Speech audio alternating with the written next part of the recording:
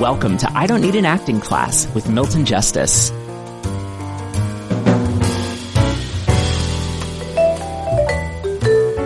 Walker sent me a question from someone that he saw on Facebook, which really scares me, but it was an interesting question. It was a question that I think, because of what we're doing these days and because we're doing everything on Zoom, that doesn't come up that often. But it's a question of what do you do when your partner sucks, basically. And I always said that there was a special, and this had to do with auditions, that there was a special school that readers went to where they were trained to give you absolutely nothing in an audition. In fact, I used it years ago when I was coaching Kira Sedgwick.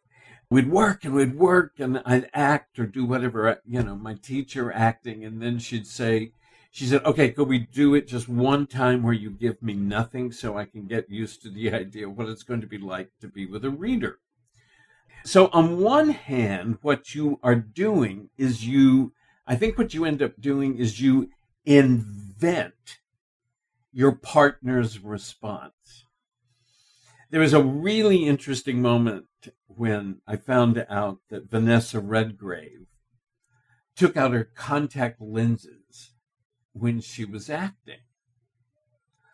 And so I had the occasion to meet Miss Redgrave, and I asked her if it were true, and she said it was. And I said, well, I'm just curious, why do you take out your contact lenses? And she said, when I take them out, darling, she said, it gets all very fuzzy. And then I can't see my partner. And the point is, what I come up with is so much more interesting than anything he could come up with. I don't want to see him. So, and I just thought that was brilliant. And so, it was this wonderful sort of thing where you're really inventing everything about your partner's response. So you're you're doing your part, you're playing your action, you're also playing their counteraction. So you really run everything. In the best of all possible worlds, and also this doesn't exist, I think in the best of all possible worlds, if you were really working with somebody good, you might be able to suggest to them something, and the way you approach it is, it would really help me if you would, and then give them an action. And act as if it's your fault. Act as if it's your fault that you're having a problem. So it would really, really help me if you would attack me with that line. Because I can't seem to get it. And I think maybe, and so then it all becomes about them. I mean, it's like this weird, odd game that you play. I mean, the truth is there's nothing better than a fabulous partner. When I coach actors on auditions, I often suggest to them that they invent their partner's response. So I'll say, act like they look. I mean, look at them as if they didn't understand. So you're explaining it, or look at them and live off of maybe the idea that they're about to disagree with you, and then, in other words, you invent something with them that gives you something more to play.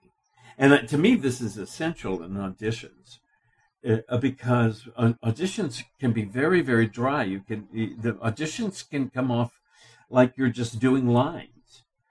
But if and nobody has a great actor auditioning with them when they're putting themselves on tape.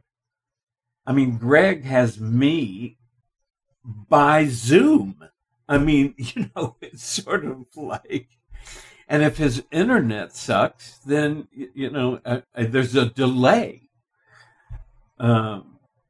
And Teo has the same problem when I'm reading opposite him. Apparently, this also came from Kira years ago. She said to me, Milty, you have a habit of mouthing my words when I'm doing them. Anyway, and I had to laugh because it's sort of like I was willing her to get the part. So like you were both playing her partner and playing her. I was playing her partner, but yeah, I'll tell you something. It's really, really rough when you're a teacher and you're reading opposite somebody because Lee Grant told me this when she was doing the movie Shampoo with Warren Beatty. She said there was something about the fact that you were playing a scene with Warren and he was also directing it. So he wasn't looking at you as if you were acting. He was looking at you as the director. And so it's, I just think there's no ideal situation. I mean, JP Pittock, who recently got a part on The Rookie, I coached him and then his wife read opposite him. And of course, I don't know which was worse. Me reading a drug thug or his wife reading a drug thug. I can't do that part. I think maybe she did it better. So, it's a very decent question. It's a really good question. What do I do about the partner? Because so much of acting is dependent on the partner. Even when we're working on monologues, I've gone through this same thing, long discussions with Karim just about who the person he's talking to is, what the relationship is to that person, why he's telling this particular person what he's doing. And this is an Arthur Miller monologue. And Greg and Teo are working on Angels in America. And it's the same thing. It's like this endless discussion about their relationship. Why are they together? Guy is working on The Rabbi. And so we've worked on what is his relationship to the congregation that he's talking to, because the partner can help give you what you're playing. So it's important. I almost think it's as important to build the relationship with the partner as it is to build the world that your play takes place in. And your friend is asking a very good question. What if your partner gives you nothing? And I would say, well, get ready. Because my guess is 90% of the time, they're not going to give you anything. And so you're going to be living off of something that isn't there, but it is important that you are able to both live off of it and respond to what you're living off of, which just basically tells you, I have to be able to do both parts. When I suggest to actors, how do you work on an audition? I always suggest that when you work on an audition, you improvise or you do an etude, let's say, that takes you from the beginning to the end of the audition. And film auditions are never longer than, a page and a half for a scene. Sometimes people say, my God, it's a 4-page audition. That's it. So the reason I suggest to actors that they start by saying, so I'm in a room and the room is dark and the room is cobwebby. And so I see this kid and he looks like whatever it is. And so I say to him, so you're Carson's son? And then he says to me, yeah, which makes me think, so is that a good thing or a bad thing? In other words, so I not only talk about what my partner has said, I also talk about what my response to it is. So it takes the curse, I think, in a sense, off of me absolutely having to have a partner that responds. because I have already talked out. I have already built the response.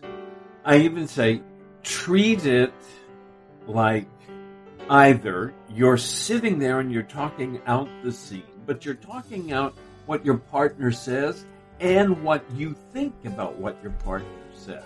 It's almost like if my partner says, is this your first time? Which makes me think, boy, she's stupid. I have their line and my response. So in a sense, I'm fine.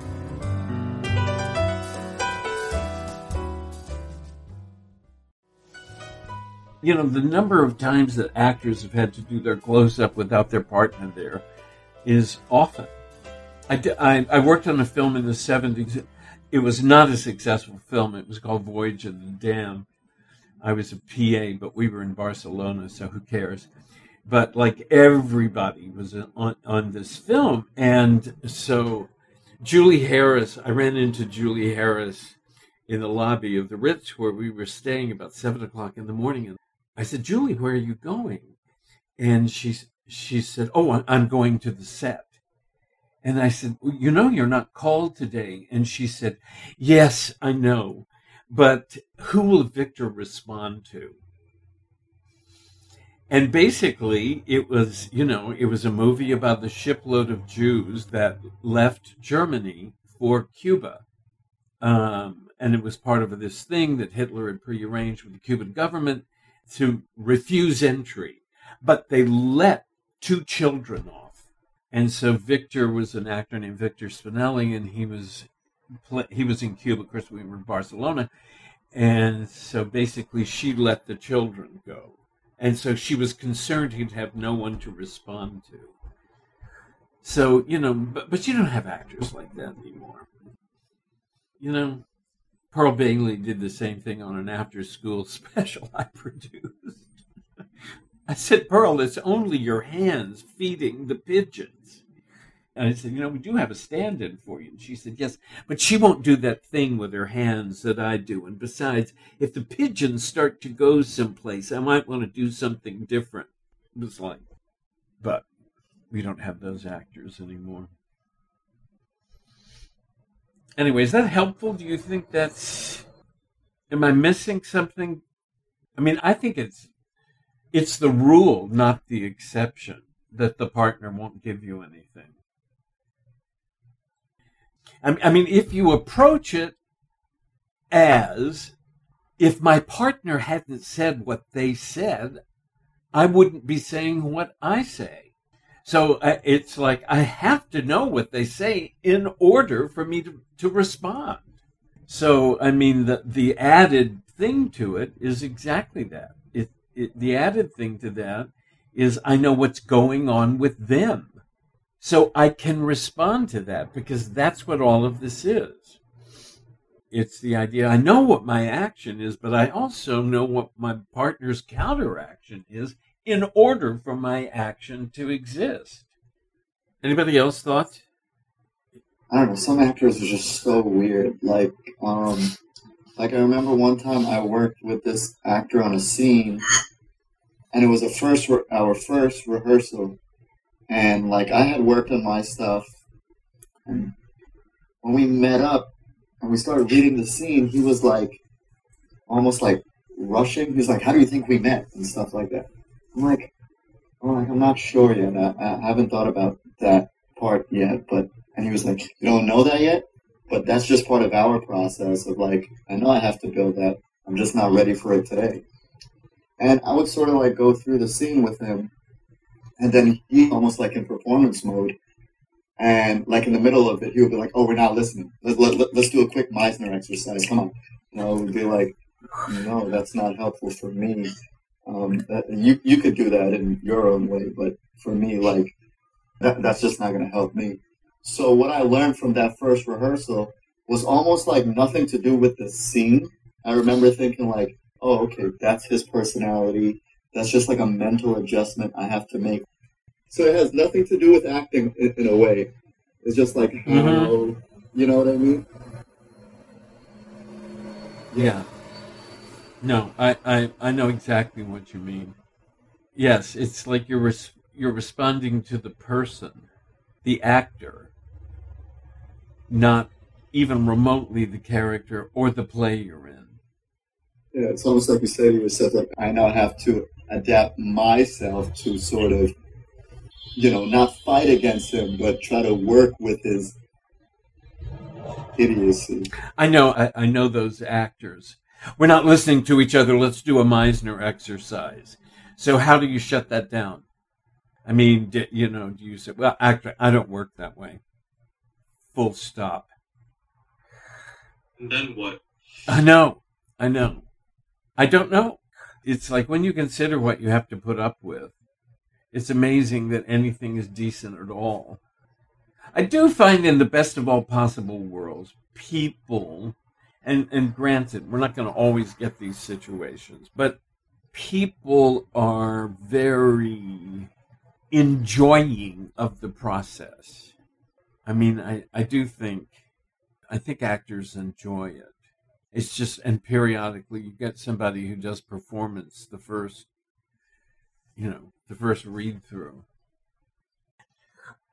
I mean, look, the first note that Stella gave in the first script analysis class that I took was, if you're waiting for the director to help you, you are going to be dead in the water.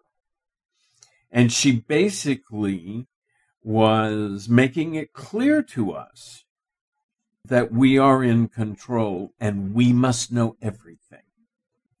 We must have a very, very clear picture because we will be the only person who knows. And, that's why week after week after week after week and 100 episodes, we keep trying to break through it. There is no real answer to the question, what do I do when my partner sucks? If I look back on an entire career when I think how few actors I worked opposite who were fabulous.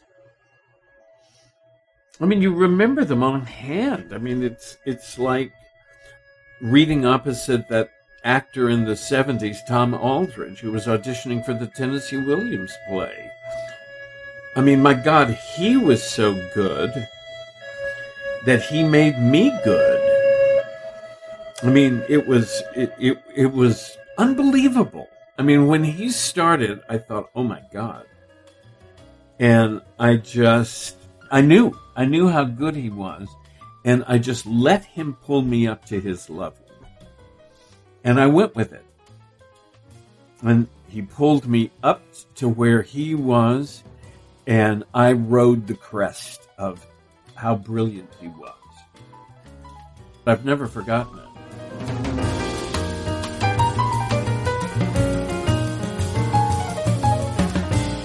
Hey everybody, it's Walker Vreeland, producer of I Don't Need an Acting Class.